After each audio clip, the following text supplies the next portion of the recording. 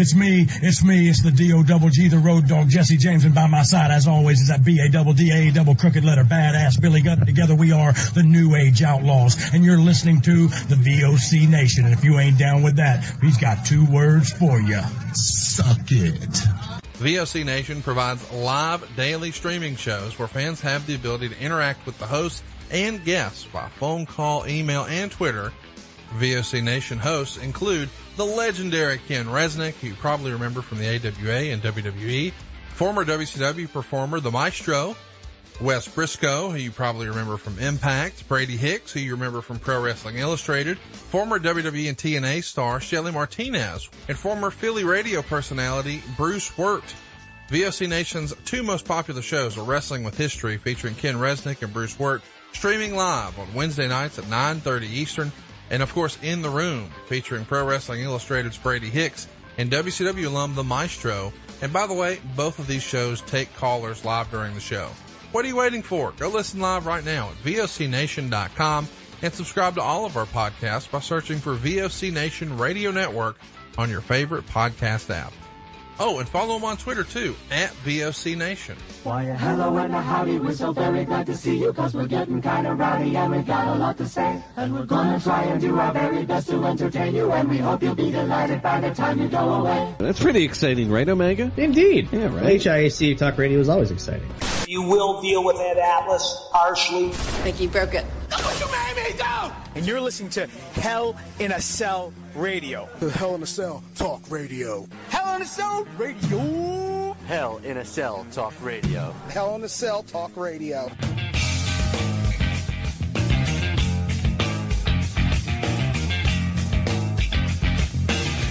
We have Renee Young leaving the company. We have New Thunderdome and a bunch of other things to talk about this week. We also have, of course, Wrestling Historian. So another 2-parter. Let's get it started. I am the Above Average Comedian, Dan Calachico. Follow me at DanLaw83. I want to say hi to the hopefully almost soon-to-be blind Harry Barnett and Danny in the chat, and many others are watching right now. Thank you for coming. And with me, as always, is Craig Lagans. Craig, if you follow that, you guessed it, Craig Lagans. So, last week we talked about divisiveness as far as wrestling fans, and some more divisiveness between wrestling fans. Today it was announced that Renee Young is going to be leaving the WWE soon. And much like when her husband left, who is Jon Moxley, Dean Ambrose, it sparked off a feud between fans of all wrestling everywhere on Twitter about the WWE not utilizing her correctly, which you can comment on soon. The WWE being a terrible place to work, AEW is better, Renee Young's not that good. Just, my first point was why can't anybody just want to move on anymore? She's been there a lot of years. Yeah, shrug, exactly. Also, my face is beautiful, and I have several people from all walks of life, Harry, to tell you you're wrong, so shut your accent up. She's been there for a lot of years. She's been the face of the WWE as far as not other than play. Well, she was on the table for a long time too. She did fine. She's gotten several shows. WWE didn't underutilize her at all. Of course, I'd like to see her, anybody take over for Michael Cole play-by-play, but I'm not allowed to say anything about Michael Cole's play-by-play. Maybe she just wants to change a pace and do something else for their life for a little while. I don't understand what happened with wrestling and you having to be loyal. Loyalty is not getting anybody anything in wrestling and hasn't for over 50 years. You know that. I do know that. So if she wants to go, let her go. I don't understand why we had to fight about every single thing. I didn't. I just sat back and let it go. I was like, I don't care. Phillies game was on. Sixers game was coming on. Flyers game is on now. You guys can argue over it another time. Like Harry said, Dean Ambrose, terrible English from an English guy. You invented the language. God, let me try that again. I'll even use her name properly, Harry. Renee Young is the only charismatic interviewer they have. I like Charlie. Yeah. Charlie Well, Cruz is fun too. and the interviewer part of the end of the WWE isn't really all that, while it's important, it's not like vital to anyone because they've gotten several people in the backstage area they haven't even bothered to name. They just stick them out there with a microphone and talk to people in the backstage area. So not to belittle what Renee Young did, but I know her for her hosting of the WWE promoted shows, not so much for backstage. She's great at it. But she's damn good at it. Yeah. So I don't, especially when I do Wrestling Historian and I use so many examples of wrestlers going on different companies or wrestling in different territories, often in the same week or some on the same day. It's like we've gotten so conditioned where one person is only associated with this brand and they can't go anywhere else but here. And maybe she just wants to see more of her husband. That was another thing. Maybe she wants to go home. I mean, she did battle COVID for a little while. Yeah. And she seems to have gotten past that with very little after issues, you know what I mean? So maybe she just wants to go home. Do you ever think of that? And stay home? I don't understand why everything had to be a fight. Danny wants to know why you're wearing your mask indoors. What mask? Good answer. I apologize, Danny. I'm trying to give my team luck. Apparently it's not working. No, you don't. No, don't listen to her. She's a. I would never listen to Danny. Yeah, whatever the hell she. Yeah, well, she's a Baron Corbin fan, so not a lot of what Danny says really goes in one era and out the other. So, I have no comment. There's that. You're gonna have to deal with that one on your own. I have plenty of comments, but hi Kelly. I'm not saying a word. I'll say several words. No, but Danny, thank you for listening, and you're right. Hopefully, this will give. She has to. She's the admin. It's her job. Flyers more luck. So there, I'm indoors, no mask. Still repping my favorite local hockey team. But I don't know why there was any derision about Renee Young leaving. It was amazing. It came out and there was just a bunch of chatter. I'm like, what the hell are you talking about? Who cares? Yeah. Anyway, I mean, if she was leaving to sell aluminum siding, that's one thing. But she's leaving to, I guess, primarily go to another wrestling company or go to the other wrestling company. So. I mean, with as much as hurricanes that hit Florida, she needs to sell aluminum siding. Yeah. You know? Yeah. That's why I don't understand that. I'm guessing. Well, my only thing was, if people are that upset with Renee Young leaving, it must be because they really enjoyed Renee Young and don't want to see her go. I have to go with that, because if you wanted to leave your job for something else, and you got nothing but the social media going crazy, or vilifying you or vilifying the move, then it must mean you've done something right that so many people are talking about you leaving. Because if Renee Young wasn't Renee Young, and there wouldn't be this much uproar. It's like, oh, okay, she's gone? No, I didn't know she was even here. Well, yeah. More changes in the WWE, because apparently WWE, I believe in everything except for NXT. I could be wrong. I think it's just the two main shows. Which I would count that as NXT, but what the hell do I know? Is moving to the Amway Center in Florida. Okay. So they're going to change to an arena, so a bigger production facility, again, which is kind of pointless, and whatever. It costs money. You do your thing, Vince, whatever. You do you. Yeah, you do you, Bo. You always have, and usually in the last 10 years, it's stupid, but whatever. But they're going to call it the WWE Thunderdome. And I think they're taking their cue off of Mad Max. Well, yes, off of Mad Max. Who runs Bartertown? Master Blaster. But Master Blaster. Yeah, besides the point. That would be Kevin Nash. No, I'm kidding. Well, no, I think the first thing that was called Thunderdome was in WCW. But now the more I think about it, World Class might have done something called Thunderdome. Yeah. So the last Parade of Champions at Texas Stadium, there was a Thunderdome. See, I always see. There was one, and Kevin Sullivan booked one in Florida. Of course he did. That had the awful bad news from the top of the cage.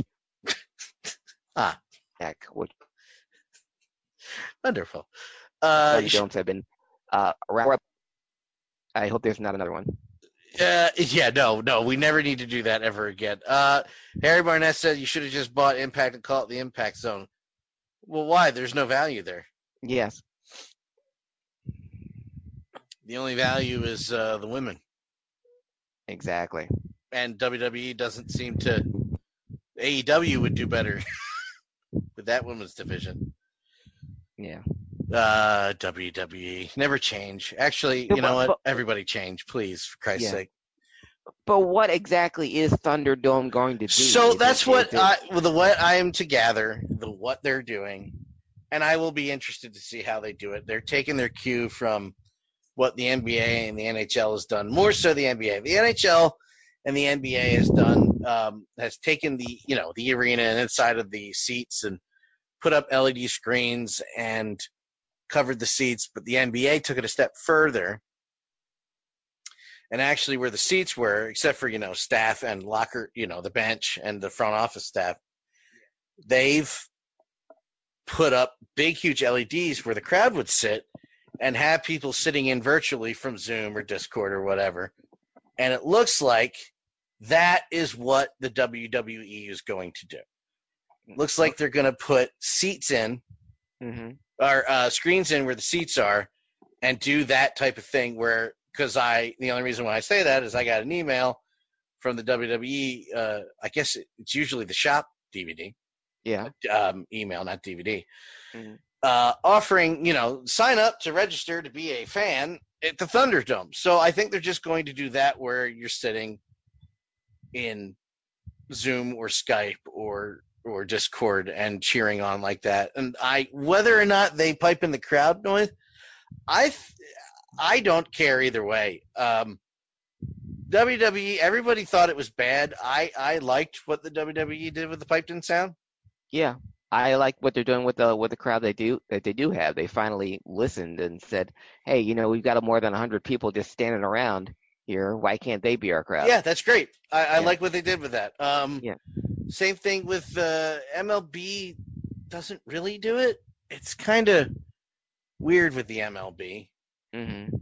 But basketball's got it. The best. As far as I'm concerned, even more than the NHL, NBA figured it out and has the best looking setup. So I think they're going to do more than that because, you just need the ringside area. You don't need all that other area around it other than the entrance as well. No. So that's starting up on SmackDown this week. Okay. So we'll see how that goes. I don't know. Like I said, I'm not sure. Unless I just read it incorrectly that the NXT is going with them. At this point, why not just put the screen? I don't understand. I have a theory, and what my belief is that Vince, even if it kills somebody, we all know he has no shame. It doesn't matter. No. I really think he's going to drive to get the first arena show going. Oh, yeah. He wants to do it before, and if he can do it before the summer's out, yeah. Because SummerSlam's already lost, and I assume they needed to move it for SummerSlam, whatever they're doing there. But I guarantee he's determined to get a show with crowd in it more than AEW, because AEW had people there this week. They did. Or last week. I assume they have them there now. I think that the NBA is doing it best. I think if the WWE is going to copy anyone, copy the NBA. I hope that the Thunderdome is just what it is in name only and not an actual structure of any kind. Anytime there's ever been a Thunderdome in any professional wrestling iteration, be it in World Class or in Florida, it's been an unmitigated failure. I hate the name Thunderdome, and even though I love the Mad Max version of it, I just think you could have come up with so many other better names. then this is like under the Great Balls of Fire pay-per-view type name. Really, you can come up Yeah. with. But I think the person who comes up with the names has got to be the same person that comes up with the names of the wrestlers on NXT. Absolutely no creativity at all, just really stupid names they've come up with, and Thunderdome chief among them. Again, anything else? There wasn't any other That's in it. the I think it's lexicon just that you're what you're trying to do. the only time I think Thunderdome has worked in sports is when the Tampa Bay Lightning first started. They didn't play in an arena. Yeah, They played at the baseball stadium, Tropicana Field, and they called it the Thunderdome. makes sense. That is the only time that's ever worked. And because of that, I believe the NHL does have the NHL. I believe the Lightning has the NHL playoff attendance record Yeah. because of how many more people they're able to put in there. Mm-hmm. And contrary to popular belief, even though I make fun of them because as soon as they're down one in the playoff series, the crowd leaves, they actually have a rabid fan base. Yeah. That's another podcast for another time. Chuckle, darn it. HMP, whole nother podcast. Oh, another podcast. I think this version of the show is going to be quick because I got nothing else for modern wrestling. SummerSlam's this weekend. I will probably watch SmackDown and make my decision on watching SummerSlam based on how SmackDown goes because I have not watched any wrestling and it's been 3 weeks now. I'm not proud of that. I'm not saying like, yeah, it's awesome. I haven't watched it in 3 weeks. I'm just saying. Well, I wish I could tell you were missing something, Dan, but I know I'm not. I watched. I check YouTube to see if anything. And the only thing, the biggest news that came out of modern wrestling this week was the last episode of AEW, which aired a week ago today. The Tag Team Appreciation show, and when they had Arn and Tully already in AEW, but they brought in the Rock and Roll Express. Who I believe are still current reigning NWA Tag Team Champions. No, I think they lost. I'll check that. Okay. Finish your story. But they're still active. Yeah. The point. And so you had Tully and Arn and the Rock and Roll Express, along with FTR and the Young Bucks. So like Sesame Street, one of these things is not like the others. So out of all the tag teams that are in there, the Young Bucks were there, and he said that the Rock and Roll Express created the type of the style that they use now currently, and I guess Ricky Morton, still waiting to get paid from AEW, put over the Young Bucks as being the next generation of great tag teams. Hold for laughter. Then the revival FTR obviously put over Arn and Tully, the most similar tag team that there's ever been to Arn and Tully is obviously them. And Arn put them over. Tully was Tully. He was the only one that was he was himself. He was just as mean and ornery as he was always a grump anyway. But he says, you guys make me sick. You guys are talking about the best tag team. I don't see any belts on either one of you. So as far as I'm concerned, neither one of you are the best tag team. Okay. And he goes to Arn. Got a point. Yeah. And he goes to Arn and he goes, I got a bone to pick with you, because when my guy, and I think you forgot Sean Spears' name, was in the ring with Cody. One would. Yeah. And then Sean Spears comes out and Arn says, well, I see where this is going, and he leaves. And then for no reason, Dan, absolutely none, it was never explained, Ricky Morton just punches Tully Blanchard in the face. And they go at it, and the Young Bucks are trying to separate Rock and Roll Express from Tully Blanchard and Sean Spears. And in the melee, Dax, I think he hurt his knee the previous week, and he's fiddling with his knee brace. And he goes down, but what he's doing, he's taking the knee brace off, and while he does that, he knocks Robert Gibson out with the knee brace, knocks him over the ropes, and they hold Ricky Morton up for a spike pile driver that Ricky Morton sells like it's 1986. Just perfect bump from a spike pile driver. That was the best segment out of any of the two shows. Jesus. But I still have no idea what the hell it meant. Who were the heels in that?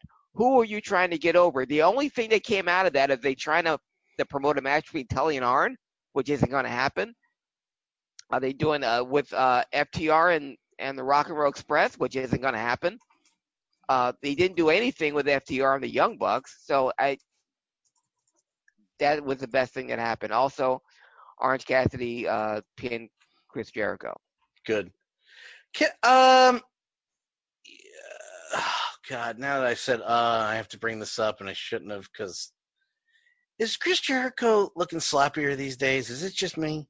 Well, he gave up a long time ago. It's not just me. No. I recognize Chris Jericho as one of the best that's ever been in the ring. Yes. Obviously a physical specimen when compared to me. But I saw the clip of that match, and I was like, what? Is it just because – was that just the quiet part in the match? Because I only saw, like, the YouTube clip. Did he stop? Did he give up? What's going on? Oh, he gave up a long time ago. He's incredibly out of shape. He doesn't care about being a heel anymore, just being an entertainer. That's okay. I understand where you're coming from, but that's all right to me. But my problem with Chris Jericho is because he is an international star and because he is the most mainstream viable wrestler you have there. And if Chris Jericho wants to take a billionaire's money to do whatever, I'm cool with that. Sure, at this stage in his career, he's earned it. But my only problem is if you're going to put someone over, if you're going to work that hard, put someone over, why not someone who can actually help the company in the long run? Why not an Adam Page or a Jungle Boy? Someone that is your future of your company. I don't give a crap about Orange Cassidy. Nothing wrong with the guy. I met him the one show that we did in Philly, the Super Crazy show. It was a lot of fun, and I'm glad he's getting this shot on national TV because I never thought he would. But that's my only gripe with Chris Jericho, with how you think a lot of the booking decisions because it's COVID and nobody really cares, even the people running the show. No, well, I just know just from the interviews and from what I've heard, there is no one of the things that's lacking with AEW is that there's no one in charge. Chris Jericho has a say. Cody has a say. The Young Bucks have a say. Kenny Omega has a say. There's no booker in charge. There's no Ernie Ladd. There's no Bill Watts. There's no, there doesn't have to be a Vince McMahon where everyone will go through him, but there's got to be a booker. Like who do I run the storyline over? Who this angle goes through? But you got all these different people. I mean, Kenny Omega is booking the whole women's division, but everyone else has say in how the rest of the show goes or the matches. There's no booker. That's what's wrong with AEW. And that's why a couple people turned down the job. Chief among them was Jim Cornette, because when he found out there was no one in charge, he said, forget it. I can give you ideas, but unless you have one person that you run everything by, it's not going to work. And it's going to look like a hodgepodge of crap. And here we are. I'm enjoying Danny give Harry crap in the chat. It's very amusing to me. Yeah, he doesn't spend 5 days a week on the internet. He doesn't spend 5 days a week on social media, but Yeah, I do. This tweet just came up very timely. My sources are reporting – this is fake. It's just a joke. My sources are reporting that WWE have called their new interactive setup the Thunderdome in an attempt to confuse Dave Meltzer. They're hoping he'll think SummerSlam is at the Tokyo Dome in Japan and, as a result, give every match 5 stars. And that's from wrestling. Go ahead, what? Yeah, Meltzer's getting raked like over the coals like on a weekly basis now. Because he's an idiot. Yeah, well, yeah. He's being an idiot. Let me rephrase that. Yes. He's being an idiot. Yes. He didn't get to where he was by being an idiot. He isn't an idiot. But he's acting like an asshole. Yeah. And I don't understand why. I don't either. You work for the business. You're not the business, Dave. That's from that tweet was from Wrestling Daze, DAZE. Okay. Twitter. I don't know the account, so I cannot vouch for them, but I thought that was funny.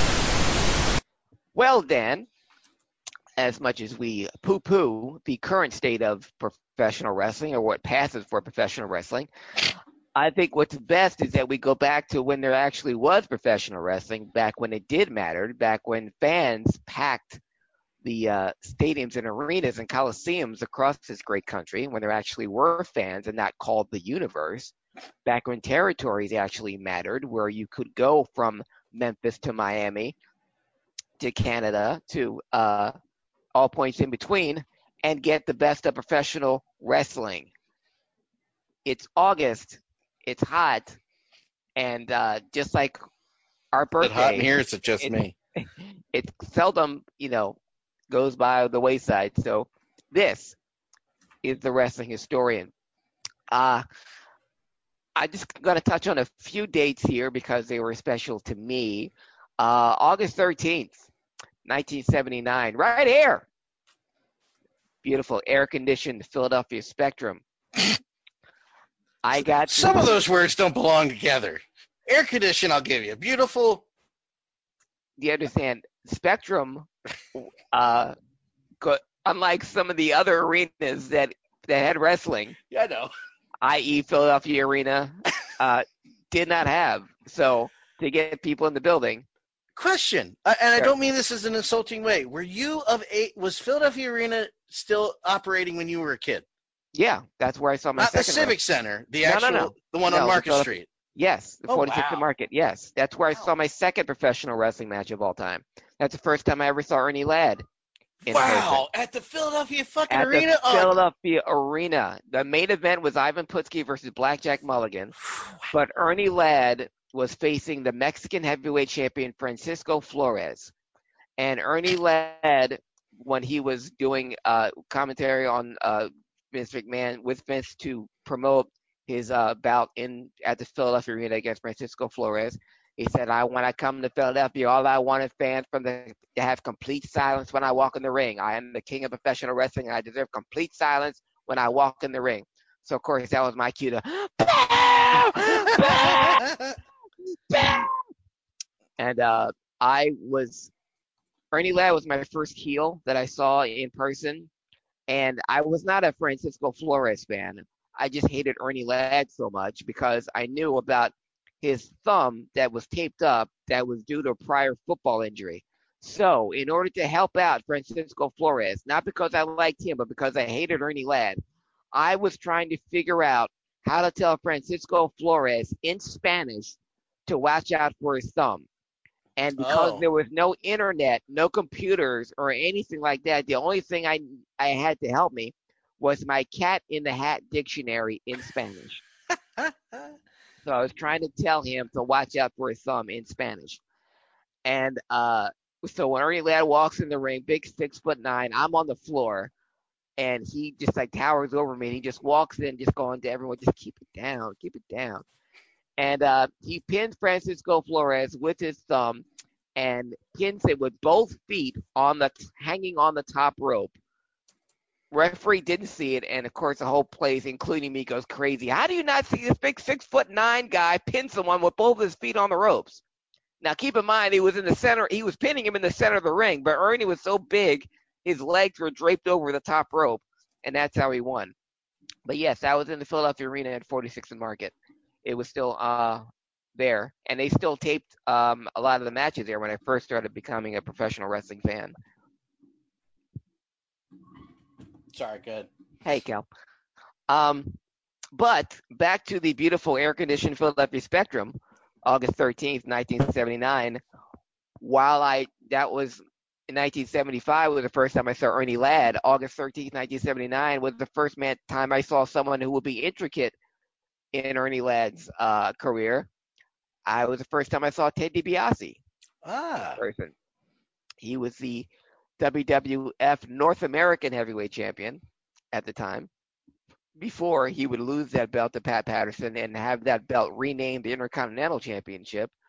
Ted DiBiase defeated Moose Monroe, and the main event was Bob Backlund going up against Johnny Valiant. Now, the month before, there was a six-man between Jimmy, Johnny, and Jerry Valiant against Bob Backlund, Ivan Putski, and I believe Steve Travis. And Johnny Valiant had sneak attacked Bob Backlund. And Bob Backlund gave this passionate interview about what he was going to do to Johnny Valiant. And I thought it was weird because Bob Backlund had several big challengers ahead of him, like Ivan Koloff, like Ernie Ladd, like the returning Stan Hansen, Crusher Blackwell. So I don't know why he was giving so much vitriol to Johnny Valiant.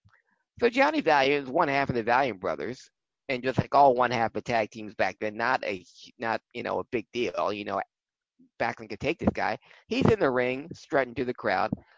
And Bob Backlund, keep in mind, there was no music back then.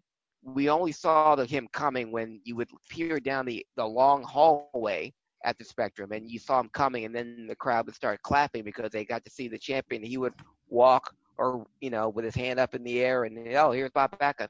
Bob Backlund, on a dead run, ran into the ring before anyone knew he was coming out, ripped off the title belt, and just started beating the living piss out of Johnny Valiant. And just went on for the match was 15 minutes, and Johnny Valiant never got off his ring jacket.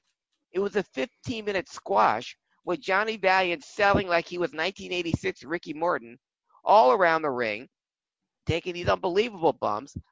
And Bob Backlund won with his patented atomic knee drop. And at the end of the bout, they had a big graphic on the Spectrum Titantron. Happy birthday, Bob Backlund. That was his actual birthday was August 14th, but it was August 13th. Good day. The match took place, and he turned 30. The day he was 29 when that match took place, but so I got to see a 15-minute squash with Bob Backlund defeating Johnny Valiant at the beautiful air-conditioned Philadelphia Spectrum. August 13th, 1993, another big date where I remember where I was August 13th because I was right here in Philly at the Spectrum. August 13th, 1993, a lot of people knew where they were when the Clash of Champions took place at Daytona Beach. Some big matches. Arn Anderson and Paul Roma, the newest Horsemen, Oh, God. defeated the team of Steve Austin and Steven Regal because Brian Pillman had busted his ankle, couldn't defend the WCW tag team titles, so Steve Regal was his replacement, and the two Steves lost to Arn Anderson and Paul Roma and lost the WCW tag team championship. The NWA champion Ric Flair teamed up with Sting to go up against the Colossal Kongs, Awesome and King, managed by Harley Race. The returning Road Warriors, Dustin Rhodes teamed up with Road Warrior Animal, and Hawk returned, and they defeated the team of the Equalizer and Rick Rude. This is back when the Equalizer was still treated as somewhat of a heel instead of a comedy figure he would later be. And the main event was Big Van Vader pinning Davey Boy Smith. It was interesting because Davey Boy Smith had Vader up in a suplex, the patented Davey Boy Smith suplex, and Vader was about 400 pounds. But when Vader's manager Harley Race hit that leg, Vader fell on top of him. But I was afraid that the way that Davey Boy was holding him, that Vader would come right down on his head. Thankfully, he didn't. Vader landed on Davey Boy's chest, pinned him 1, 2, 3, and that was the end of the bout. But the most memorable thing about that particular Clash of Champions on August 13th, 1993, was the debut of, say it with me, the Shockmaster. Oh, God. Wonderful. Yes. We don't have to go over the particulars of that auspicious debut, but that live Clash of Champions did a 3.8. I think that was Uncle Fred.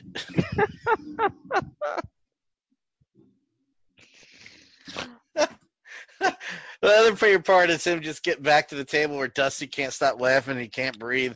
And he just slams the helmet on. And Dusty said he just slammed the helmet on the table and said, I effed that up, didn't I? Yeah. Yes, you did. I blame the construction crew that put that big 2x4 right in front of the entrance that he could, yeah. Goddamn construction crew.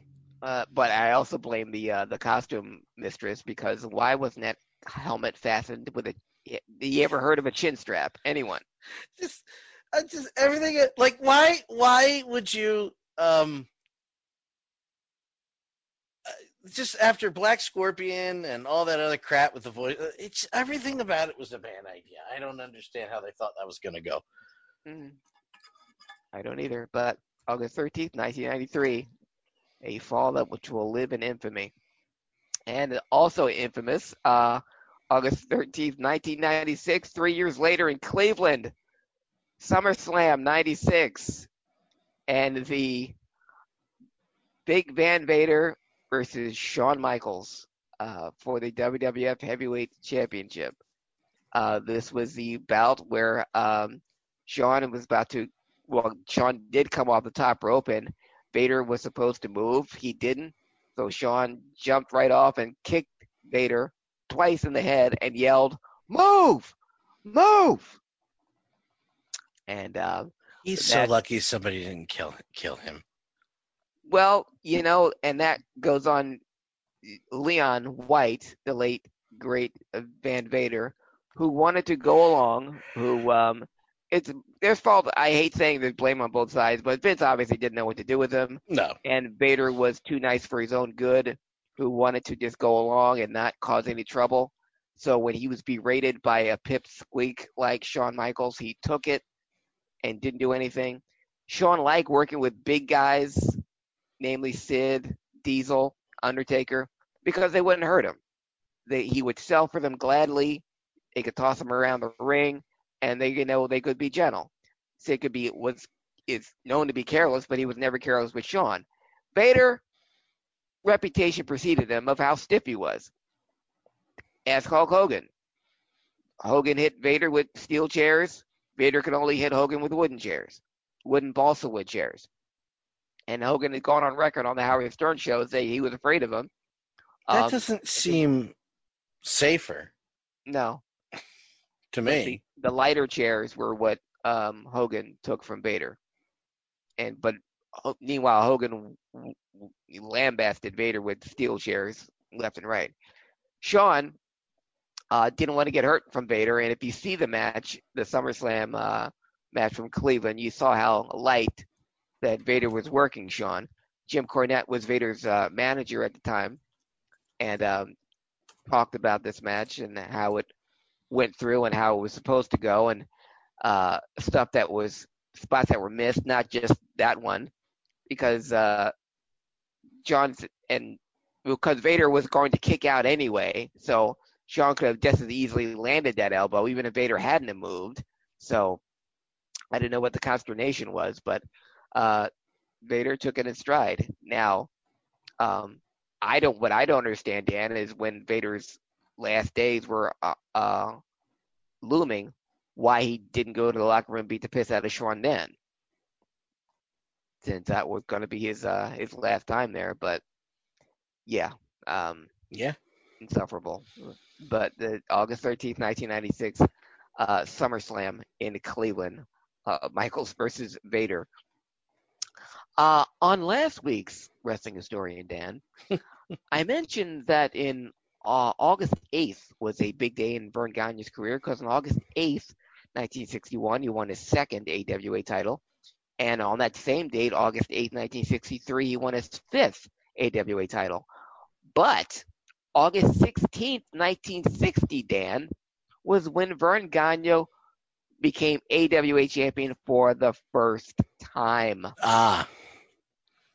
The first of 10 times that Verne Gagne would be the AWA heavyweight champion. The Pat O'Connor was the defending NWA champion and had been recognized as the very first AWA heavyweight champion in May of 1960. But he was given 90 days to defend the AWA belt against the number one contender, Verne Gagne, or be stripped. The match never happened, and Verne Gagne was awarded the AWA title. And of those 10 reigns, Dan, Vern Gagne was given the AWA title on 3 of them. Just hand it over. So Here you go. This is you. Yeah, it pays to be the boss, especially if you're Vern Gagne. August 17th, Nikita Koloff Day, because August 17th, 1986, Nikita Koloff defeated Magnum TA in the finals of the best of 7 matches for the United States Heavyweight Championship. August 17th, 1986, Nikita won Game 7 and won the United States title from Magnum and Charlotte. The very next year, August 17th, 1987, Nikita Koloff defeated Tully Blanchard for the NWA TV Championship in Fayetteville, North Carolina. So August 17th, the special day, life of Nikita Koloff. Also, August 17th, 1998, another date that will live in infamy. The height of the Monday Night Wars, and in WCW's another attempt to regain the glory years from another company. August 17th, 1998 was the WCW debut of the Warrior. Yep. One of the worst debuts ever. Well, great for the fans there, but obviously short-lived, just like Warriors runs at any other company after that or before that. But that was the debut of the Warrior, August 17th, 1998. Really was like one of the worst things that they ever did. Yeah. It just, I don't know why they brought it back. I know Warrior is a garbage person and all that other stuff that came out later, but they brought him up just to make Hogan look good. Yeah, and it was Hogan's idea. It's all stupid. Yeah, I agree. Because you're asking WCW fans to relive a time that happened in the WWE 11 years earlier, or 9 years earlier. I just, that match at Halloween Havoc,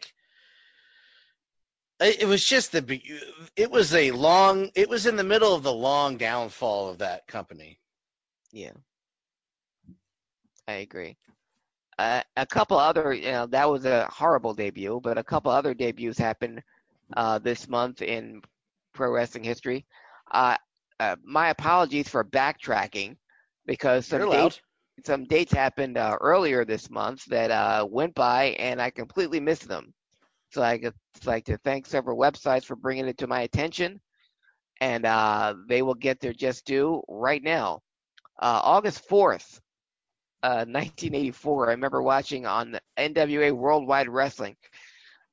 Jim Crockett, the head of Jim Crockett Promotions, signed Barry Windham to at the time, was supposed to be the largest contract in the history of professional wrestling. And they had it at the beginning of or in the middle of the show, Jim Crockett signing Barry Windham to a big contract. He was awarded a new car. And I'd always been a Barry Windham fan, and he and Mike Rotunda had just debuted in the NWA, so I was looking forward to them at some point being the NWA Tag Team Champions, or Barry Windham being United States Champion or getting the big push. 2 months later, Barry Windham would be in the WWF. So that contract signing just seemed kind of unnecessary at the time. What it did do, Dan, was because when Barry Windham left, that opened the door for young Terry Allen to get the push that probably Windham was going to get. And obviously, Magnum TA was red hot, white hot. I still believe would have been the NWA champion instead of a Ronnie Garvin. And it obviously was in his future, if not for the tragic car accident. But Barry Windham signing that contract was, I remember being excited about that, and then looking up and seeing Barry Windham in the WWF. But on that same day, speaking of the WWF, August 4th, 1984, right here in Philadelphia at the beautiful air-conditioned Spectrum, we're in the summer of Hulkamania. Hogan. I watched Hogan defeat Greg Valentine at the Spectrum. But I was there to see. This was my last wrestling match before I went to college, Dan. And so this is my last hurrah. This is my last month of being in Philly. I went to college in Florida.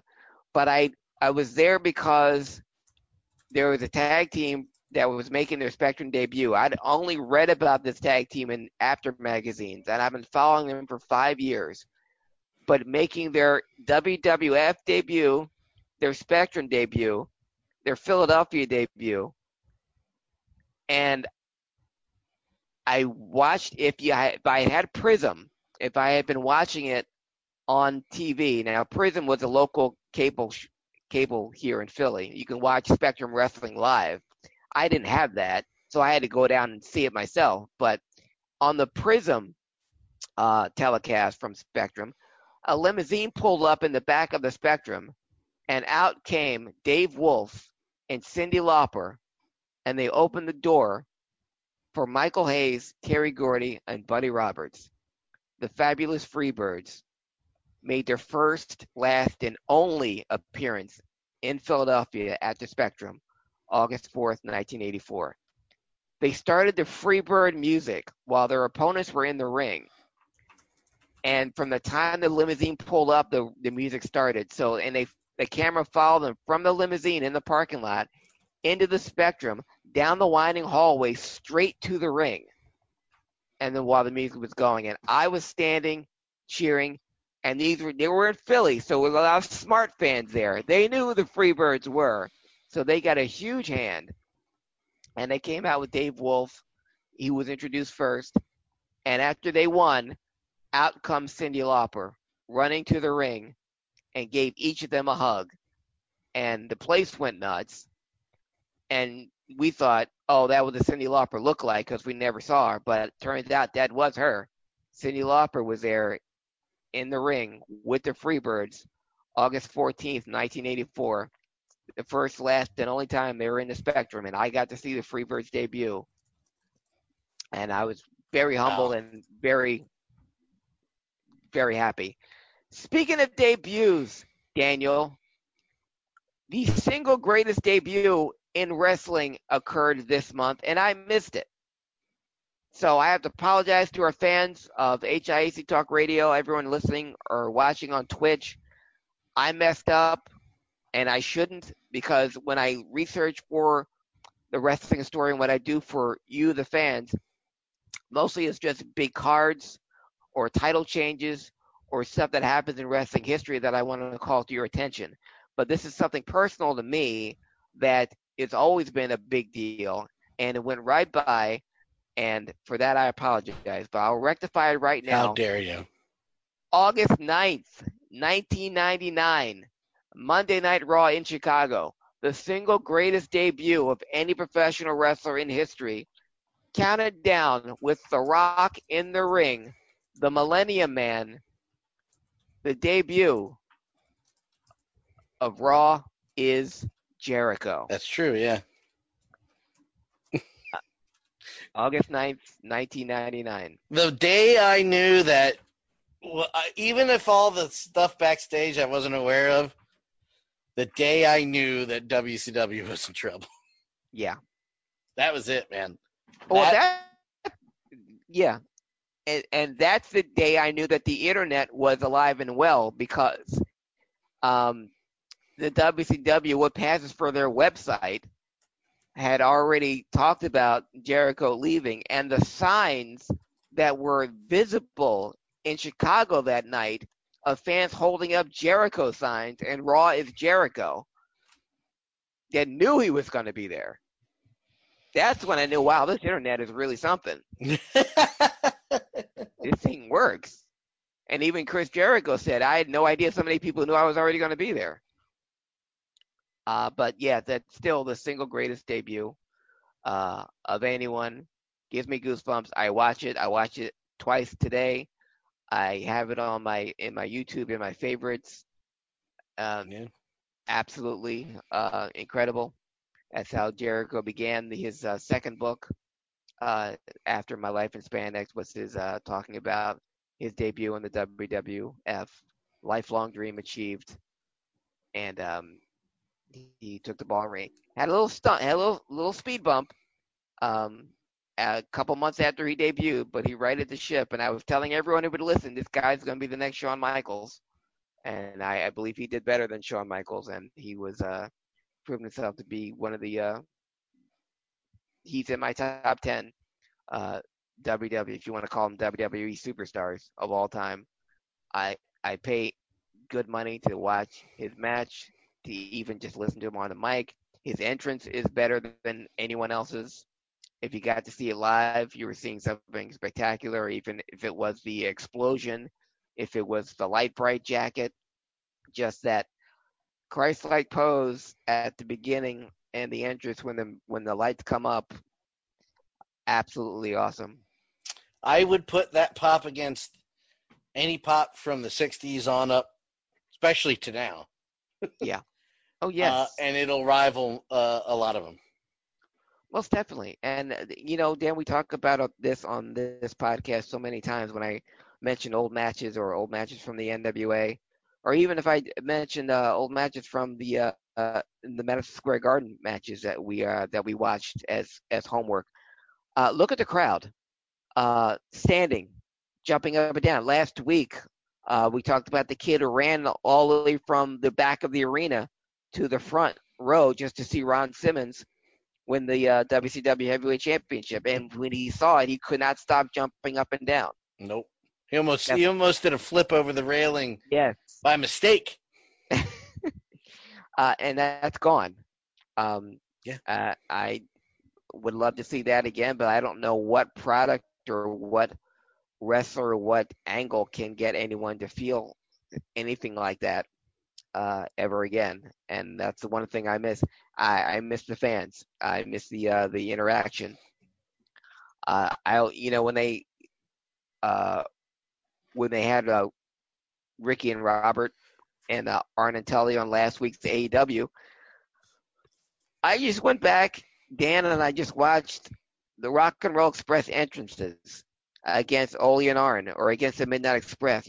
You had the heels in the ring just walking around, and then the music hits, and I just watched the entrance. I didn't even watch the match. I knew how good the match was going to be, and these are matches I hadn't seen. There was one with Ole and Arn against Ricky and Robert in Kansas City, but just to hear the crowd going nuts. And even to hear someone like Jim Cornette that I had listened to that shit every day for like 28 days in a row everywhere we went. It was crazy. And to see Ricky and Robert, they got later on their way to the ring, But by the time they got there, they didn't even have to go out that night. Oh, I'm tired. Oh, man, I need a cigarette. Oh, we got to start a match? Okay. Yeah, but that's what I miss. That's what I love most about the Wrestling Historian. I can relive some great times in professional wrestling back when it was a sport that we both thoroughly enjoyed, and hopefully taking you back to where, it was packed, to where you could see a team that you've read about and you've heard about, and here they were in your backyard, finally in your town. And you get to see them live. The Freebirds were just pictures from an After magazine. And when you didn't have cable and all you had was the magazine, there was no internet, there was no newsletters, there was no gossip, there was no websites, there was no hotlines. You heard the Freebirds were coming, got to go.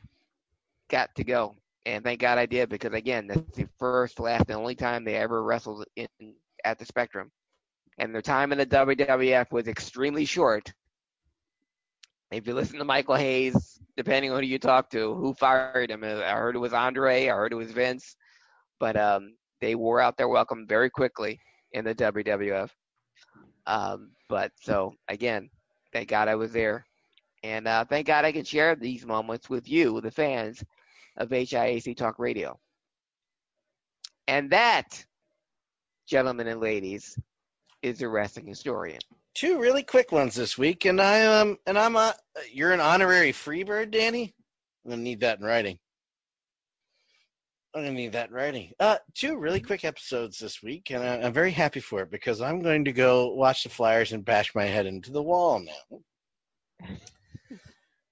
Thank God they called that one back because, well, that's another podcast for another time. For another time. Yes, but I'm glad that you were able. I actually saw pictures of the Philadelphia Arena for the first time in my life 2 days ago. Oh, really? Okay. I'd never seen it before. I had no idea. I knew it existed because that's where the Quakers played. There was a. Yeah. That's not how you're an honorary Freebird. I share a birthday with Elvis's death. I'm not dead. Okay. Do you like that joke? I did that one myself. Good. Kidding, and Danny. that's also where they had the roller derby. Yeah, roller derby was there, but I looked up pictures. I'll send you the link to the pictures. The guy has pictures of it. He's been everywhere, this guy. Oh, Every arena or stadium. He's got Civic Center pictures, JFK Stadium. But it just occurred to me when we were starting the segment. I was like, gee, I wonder if you've been there. I know you're old. You're old. You had to have known. You were in the First World War, weren't you? Craig, where do people follow you? They can follow me at Facebook, Instagram, and Twitter at Craig Ligons, CraigLiggeons. Follow me on Twitter, Instagram, and Facebook at DanLaw83. VOC Nation rate. I did it twice. I did it twice the wrong way. Did it both times wrong.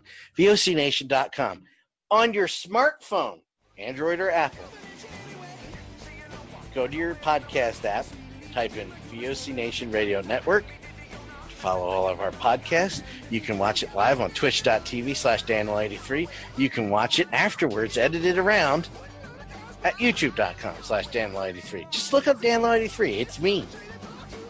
For Craig Ligons, I'm the Above Average Comedian Dan Calchico. We'll see you next week for Nerd Herders. Have.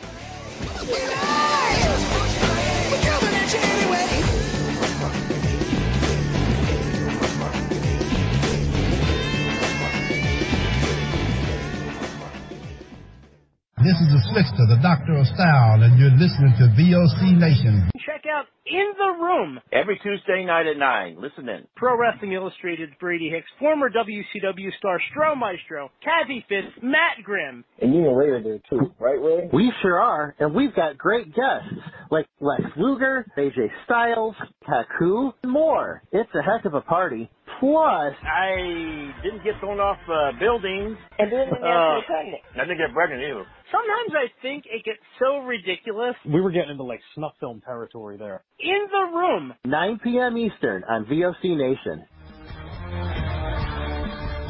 Wrestling with History, the voice of choice, and Killer Ken Resnick. When I die, they're going to open me up and find about 2,000 undigested Northwest Airlines cheese omelets. Mr. Chris Cruz, what's going on? Jesus, how did I get roped into this? General Adnan went to school with Saddam Hussein. He cried, I cried, he cried, and we're good friends. Adnan lost a lot of family in the Iraqi war. Everybody loves Granny. Wow. Yeah, see, a lot of people don't know that. Yes, Diller, you guys are busting me up. Catch Wrestling with History with Ken Resnick and I live on VOCNation.com Wednesday nights at 9:30 Eastern Time, or listen to the podcast by searching VOC Nation Radio Network on your favorite podcast app. Stadium Journey, the worldwide leader in stadium reviews for the traveling sports fan, is proud to present the Stadium Journey podcast on VOC Nation. Join us as we talk with prominent figures from around the sports world to discuss issues pertaining to sports travel and stadiums around the globe. New episodes air on VOC Nation Wednesdays at 6 p.m. Join Paul Baker, Dave Courtney, Mark Viquez, Dan Calchico, and guests from throughout the sports world on the Stadium Journey podcast on VOC Nation. On Wrestling with Problems, we deal with two things, wrestling and problems. On the wrestling side, we cover the major feds as well as the indies. As far as problems go, we cover our problems, American problems, and world problems. Sometimes the problems are even related to wrestling. Every week, comedian King David Lane and wrestler, promoter Chris Best discuss the best and especially the worst in the world of wrestling with a heaping dose of comedy. Check us out live on VOCNation.com or on iTunes, Stitcher, or wherever you get your podcasts. each and every Thursday night. Check it out. WCW star Stro Maestro takes you on a journey. It's WCW Retro. Talking old school match of the week, talking dream matches, taking your calls and looking back on an incredible career of acting, entertaining, and wrestling. Check it out. VOCNation.com. WCW Retro. Be sure to call in Thursday nights, 9 Eastern, on the VOC Nation Radio Network. Yo, this is Jerry Steins of the Nasty Boys. Yeah, Brian Knobs here. You getting ready to get nasty? Well, listen to the VOC Nation, baby, because it's about to get nasty all around and up in this mother. Get ready. Nasty Sensation is coming at you. The worldwide leader in entertainment. This is the VOC Nation Radio Network.